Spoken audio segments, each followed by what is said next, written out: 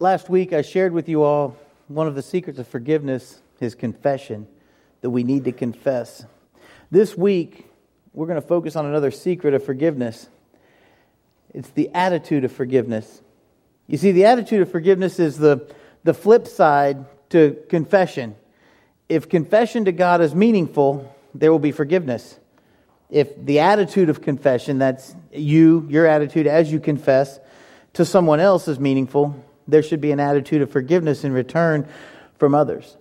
I think it's crucial for successful Christian living that we are straight in our thinking and our understanding of forgiveness. We need to understand this particular secret of forgiveness is not just the attitude of forgiveness, but it's our attitude of forgiveness. Your attitude of forgiveness. My attitude of forgiveness. Not just in general attitude of forgiveness. It's a specific attitude of forgiveness. It's on you, it's on me, it's on us. There's some things we can do, things that we need to do because they are essential to being able to forgive others if we're to maintain the attitude of forgiveness that will honor God. And that's what we're going to talk about this morning. Will you pray with me? Father God, as we continue to worship through your word this morning, I pray, Lord, that you will open up our minds to see our part, the part that we will play as individuals in accepting our attitude of forgiveness. How we can then use that to honor you, to better serve you, to be a better reflection of you in our community, in this place, with our families. Pray, Lord, that you will guide us, and I pray that we will follow well. It's in your Son's name we pray. Amen. I want to get right into it because right off the bat, if we're going to set ourselves up to have a God-honoring attitude of forgiveness, I think we need to make a non-emotional decision. See, one of the things that happens is we're emotional people, and so we get offended by something, and then we get our feelings hurt, and then it's like, well, I'm not forgiving them. We need to make a decision now, when there's no turmoil, when there's nothing going on, when nobody has offended you yet. You need to make the decision that you're going to refuse to allow your heart to be a harbor for bitterness. And so if you're going to take some notes, this is one you want to write down. From here on out, I will refuse. You can even say that. I refuse to make my heart a harbor for bitterness. To make my heart a harbor for bitterness. See what happens in a harbor? A ship comes in and it ties itself off and it stays for a while. We don't want that with bitterness. If you allow your heart to be a harbor for bitterness, you will not have an attitude of forgiveness. So, no matter how hard we try, bitterness seems to find its way into our lives from time to time.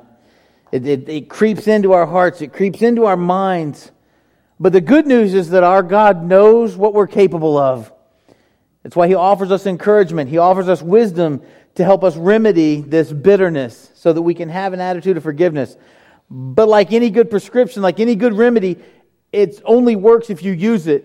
The remedy for a bitter spirit is Scripture in small doses over a period of time. What does that mean?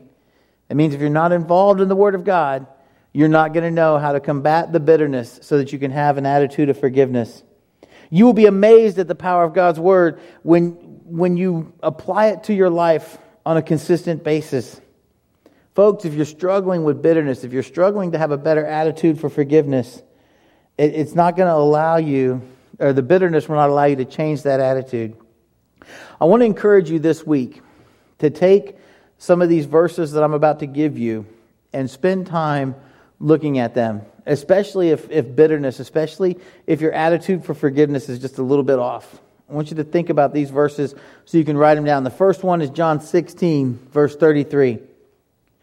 Jesus says, I have told you these things so that in me you may have peace. In this world you will have trouble, but take heart, I have overcome the world. Well, how can that help us with bitterness? I think what you mean to ask is, how can that not help us with bitterness? When bitterness starts to take over your heart because of something that's happened, circumstantial stress, if you will, we need to circle back to this verse. We need to understand our Lord and remember, He has already overcome the world. He has already obtained the victory that we need. Our Lord has promised us He will never leave us. He's promised us He's never promised that life would be easy, but He's promised He will never leave us. And so when life doesn't seem to be fair, when we're tempted to give over to bitterness, when we're tempted to be less than average in our attitude of forgiveness, when we have trials and difficulties, these things are going to pass away. But God's grace is given in abundance for those who lean and trust in Him through the tough times of life. And we need to remember that He has already overcome the world. The next verse I want to share with you is Psalm 51:10. The psalmist writes, "Create in me a pure heart, O God, and renew a steadfast spirit within me." That's one you should read every morning just as soon as you get out of bed. Before you even have the opportunity to do something dumb, read that verse. Like get up, before you brush your teeth, read that verse. It should be on like your bathroom mirror. "Create in me a pure heart, O God, and renew a steadfast spirit with me." If you just read that one verse every day this week, at the very beginning of your day, chances are bitterness is never going to get a foothold in your life that day. Remember, it can creep back around, so you have to battle it every day. Bitterness is never good for anybody, but it's especially not good for those of us who are striving to be a reflection of Jesus. As Christians, giving ourselves over to bitterness means that we've resisted the promptings of the Holy Spirit. You see, the Lord will reveal to us our sinfulness. He will reveal to us in our hearts our bitterness, and He will compel us to seek out His healing, His forgiveness. But if we don't allow God to make in us a pure heart, we're going to miss it, and we're going to get stuck on that bitterness. We don't have to be stuck in bitterness as long as we recognize our failures. Oh, now I'm getting personal. Recognize our failures, repent, confess, humble ourselves before the Lord, and you'll see that once again, He will make in us a pure heart. Our next verse I want to share, and there's 7 of these, by the way, the remedy for bitterness. There's 7. Proverbs 28:13 says, "Whoever conceals their sins does not prosper, but the one who confesses and renounces them finds mercy." Does that sound familiar? He's beating that confession drum again. Yes, He is. Once we recognize that bitterness has taken a hold of our hearts, we need to confess it out loud to the Lord and to other mature believers in our life. Listen, do you remember Naomi and Ruth? That story? If not, look up Ruth. There's a story about Naomi. It was Ruth's mother-in-law. When she returned to Bethlehem after losing her husband and losing her sons, she asked her friends and her family to refer to her as Mara, meaning bitter. On her own, she said, "Just call me bitter. Everybody I love has died. Call me bitter." Her situation, the situational stress in her life made her bitter. But before the end, before she died, she was blessed with a grandson. Now, the point I'm making is not for you to go around and go, "Look at me, I'm bitter, and God's going to bless me because I'm bitter." No, the point is Naomi went to her people and she told them how she really felt. She confessed how she felt. "I'm heartbroken, I'm tormented, I'm bitter." And when she did that, I'm going to assume they prayed for her. See, when we're real, goes back to last week, "How are you doing?" "I'm bitter, I'm not doing very well." "Good, that means I can pray for you about something and strengthen you spiritually this week." We need to pray. We need to encourage one another to overcome bitterness. That's what happened there. And then she's blessed with a grandson.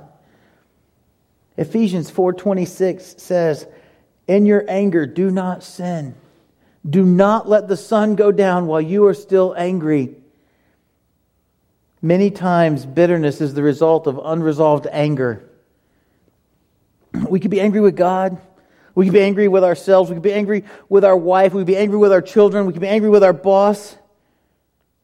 But that unresolved anger, if it's not dealt with, can easily become this bitter root that will just take root in your heart.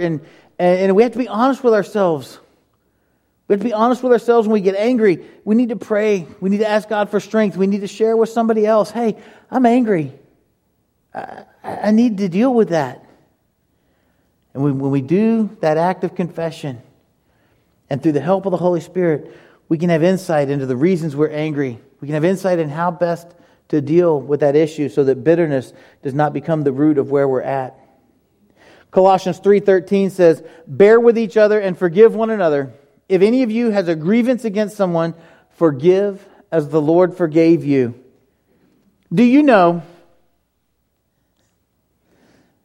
there are actually Christians, I don't think any of them are in this room, but there are Christians in this room. Let me rephrase that. Sorry. But there are Christians who don't think that they need to forgive people if they don't feel like it. Now, like I said, they're probably not in this room, but there are Christians who have said to me, I don't have to forgive them. I don't want to. I don't feel like forgiving them. See, the problem is that keeping any type of resentment in your heart towards someone else will lead you down the road of bitterness. It will taint your attitude of forgiveness. You see, the Lord has instructed us to forgive, not only when we feel like it. He's instructed us to forgive out of obedience to Him.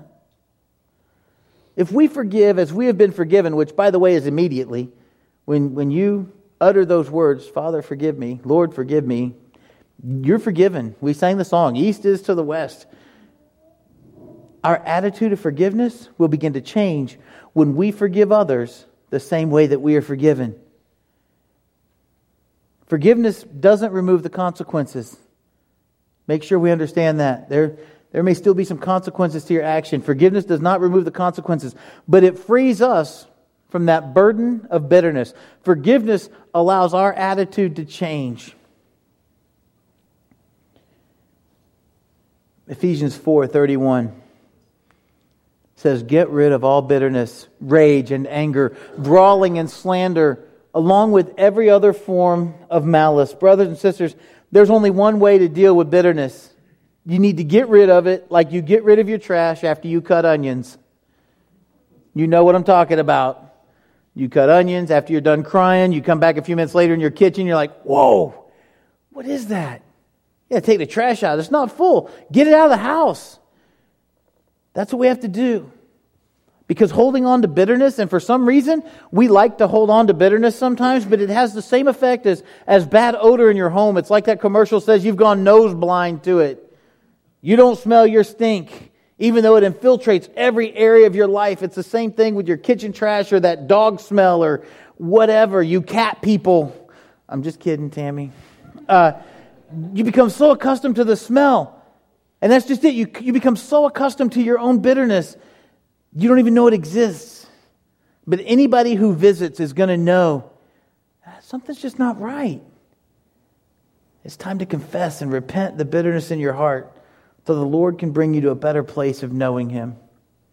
Ephesians 3:17 through 19 says, and I pray that you, being rooted and established in love, may have power together with all the Lord's holy people to grasp how wide and long and high and deep is the love of Christ. And to know this love that surpasses knowledge, that you may be filled to the measure of all the fullness of God. Folks, no matter what the situation that brought on this bitterness in your life, the love of God can cover it. It can set you free. By remembering that, by meditating on the love of Christ for you, you will long for His presence in your life. You will long for His peace. And in the darkness of bitterness, sometimes we just forget how loved we really are. You see, this love of God not only sent His Son to die for you, but it also wants what's best for you in this lifetime. It's not saying it wants you to be wealthy. It's not saying it wants you to be famous. It wants what's best for you. Proverbs 14:10 says, each heart knows its own bitterness, and no one else can share its joy. Each of us has a choice to become better or bitter in our lifetime. The better is that God loves. He forgives. He makes a way for His people to escape bitterness. And we accept that and we live that and we're a reflection of that. The bitter, that's a lifetime wasted in regret and anger, burdened and burdening others. We were created for more. We were created for better, not bitter. It's time that we learn one of the attitudes of forgiveness is to be free from bitterness. When we allow that to happen in our lives, we will be a better reflection of Christ. Now remember this. That bitter and better, that's a decision of will. Like, will you decide to allow bitterness to control your life, or will you meditate on these verses this week and allow God's Word to transform your bitterness into betterness? It's up to you. It's your will. Now, once we get bitterness under control, in changing our attitude of forgiveness, we get bitterness taken care of, the next thing we need to do is to keep short accounts of wrongs done to us. What? Yeah. Ephesians 4:26 and 27 says, once again, in your anger do not sin. Do not let the sun go down while you are still angry. And do not give the devil a foothold. Now, men, I need you to help me out here, because I'm about to go to a place where most men would dare not go. I need the rest of the men in the room to start praying for me now, silently, as we go deeper into this next point about not keeping a record of wrong, if you will. Before I get there, though, I'm going to read 1 Corinthians 13, 1 through 7, with an emphasis on verse 5. Now, men, you got to start praying silently while I do this. If I speak in the tongues of men or of angels, but do not have love, I am only a resounding gong or a clanging cymbal. If I have the gift of prophecy and can fathom all mysteries and all knowledge, and if I have a faith that can move mountains, but do not have love, I am nothing. If I give all that I possess to the poor and give over my body to hardship that I may boast, but do not have love, I gain nothing. Here we come. Love is patient. Love is kind. It does not envy. It does not boast. It is not proud. It does not dishonor others. It is not self-seeking. It is not easily angered. It keeps no record of wrongs. Love does not delight in evil, but rejoices with the truth. It always protects, always trusts, always perseveres. Love keeps no record of wrongs. That's with an S. Wrongs. That means more than one. Do not let the sun go down when you're angry. Here it comes, guys. I hope you're praying for me, because I'm about to share with you the difference between men and women in the regard of keeping records. It's best described this way. I tread lightly here. Well, women are from Venus and men are from Mars. See, the problem is men don't remember anything. And that's both good and bad. We can have a fight. We can have an argument. We can have the worst day ever. We can have a blow up of some sort. And for the most part, 20, 30 minutes later, we are good.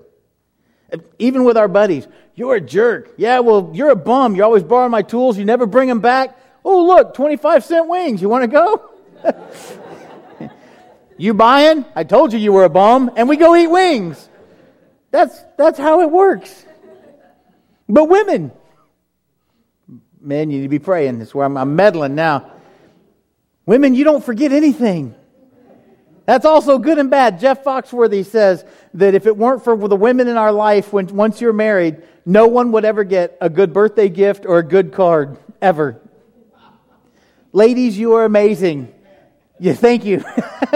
You even remember your mother-in-law's birthday, and you still go and get a card so your husband can sign it so that his mama knows that he still loves him. And you do it every year, even though she tells you how your house is never clean enough or your pot roast is not as good as hers or whatever it is. And that's awesome. But the flip side of that, you also never forget every dumb thing that us men have ever said or done. And y'all are the same way with each other. Oh, hey, there's Susie from work with her family. We should go say hi. No, I'm mad at her. She made an ugly comment about the sweater I wore at work. What sweater? It's July. My red Christmas one. My favorite sweater. It was 6 months ago. I just can't talk to her right now. Oh, she's looking. Hide me. You all do that. You don't forget anything. It's true. I laugh so I don't cry. Thank you. You know, it's marriage season. It's spring and, everybody's falling in love. The heart wants what it wants, Yeah, see, you listened last time. Okay. In all of my premarital counselings that I'm doing right now, when it comes to the love keeps no record of wrong, there's some things I share. First off, what I tell young couples is everything is forgivable. And I share that Not that it just allows you to go out and sin, blatantly against your spouse, but everything is forgivable. That's part of this attitude of forgiveness. But when it comes to love, keeping no record of wrong, this is what I share with people. First off, everything's forgivable.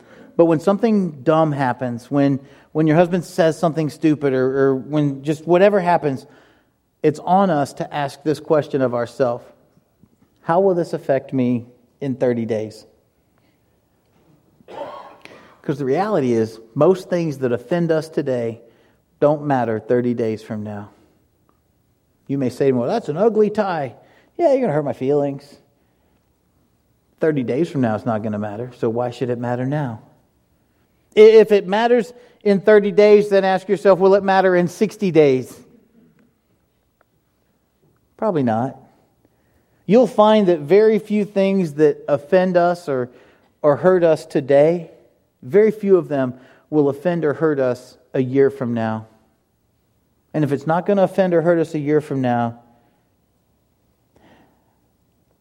it's like that hardly known Disney song, you need to let it go. Yeah, I went there. If it's not going to affect you, then let it go now. If it's still around when the sun comes up, either deal with it or forget it. But we need to do a better job of keeping a short account of the wrongs done to us. If you've got a long list of the people that have been frustrating you or hurting you or whatever, you're never going to get to a better attitude of forgiveness. The last attitude of forgiveness that we need to tackle today is everybody's favorite dish. And apparently it's one that's best served cold. That's what our world likes us to think about it. It's revenge. It's our right to get even. God tells us, don't ever seek revenge. Romans 12, 9 through 21 says, look at what God's Word tells us about cultivating an attitude of forgiveness. And this is going to tell us what love in action actually looks like. But verse 9 says, love must be sincere. Hate what is evil. Cling to what is good. Be devoted to one another in love. Honor one another above yourselves. Never be lacking in zeal, but keep your spiritual fervor. Serving the Lord. Be joyful in hope. Patient in affliction. Faithful in prayer. Share with the Lord's people who are in need. Practice hospitality. Bless those who persecute you. Bless and do not curse.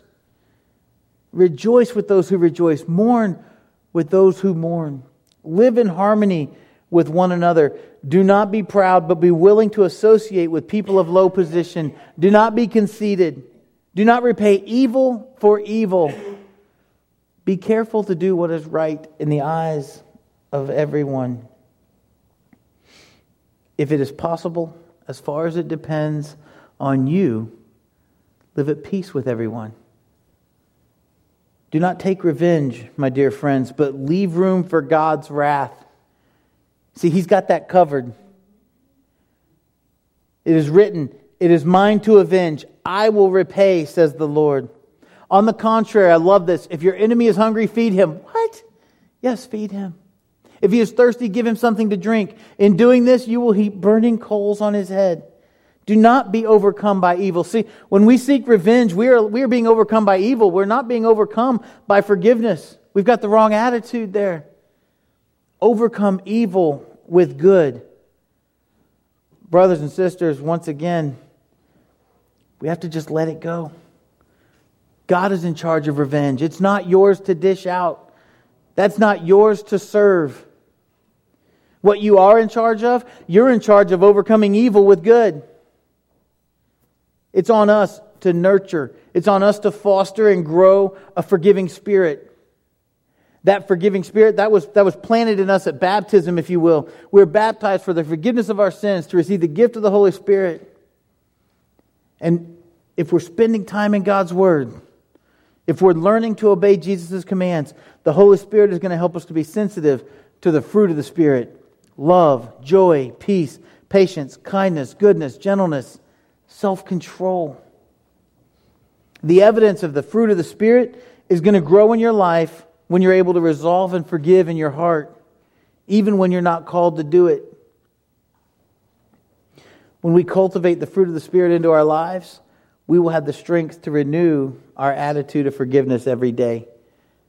See, that's the thing about the attitude of forgiveness. It has to be renewed every day.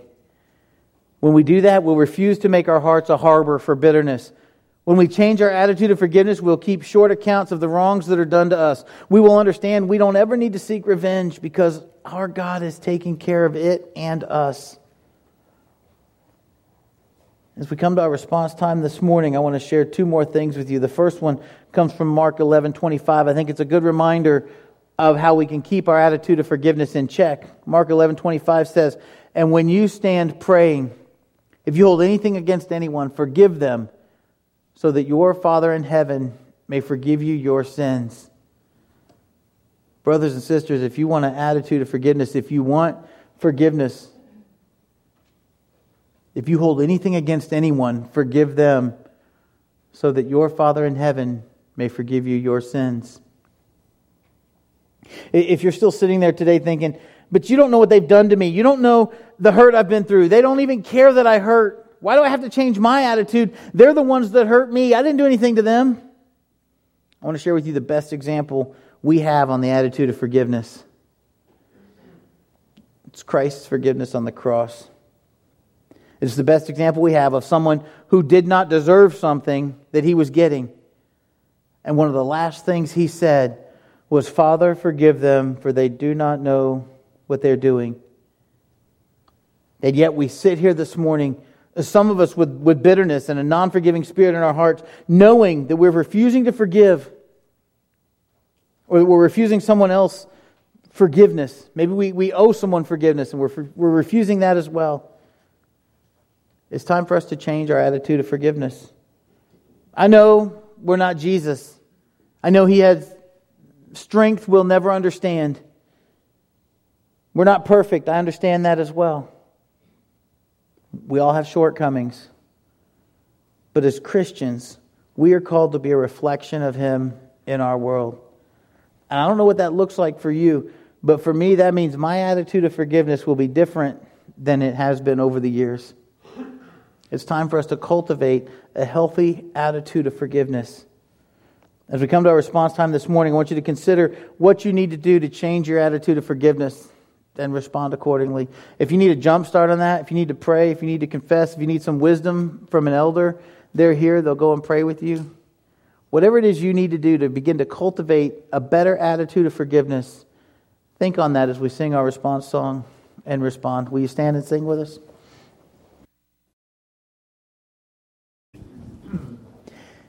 It's been great to be here with you all this morning, but now it's time to go. As you go this morning, my prayer is that we will all begin to change our attitude of forgiveness. Don't allow your heart to be a harbor for bitterness. Keep short records of wrongs this week. Let it go. Don't seek revenge. As a matter of fact, if we're about the business of being a good reflection of Christ, you will find it's easier to implement these things in your life if we put Him first. So as you go this week, remember this: the love of Christ cannot grow in the garden of our lives when we allow the weeds of bitterness and non-forgiveness to choke out the fruit of the Spirit. Will you sing this last song with us?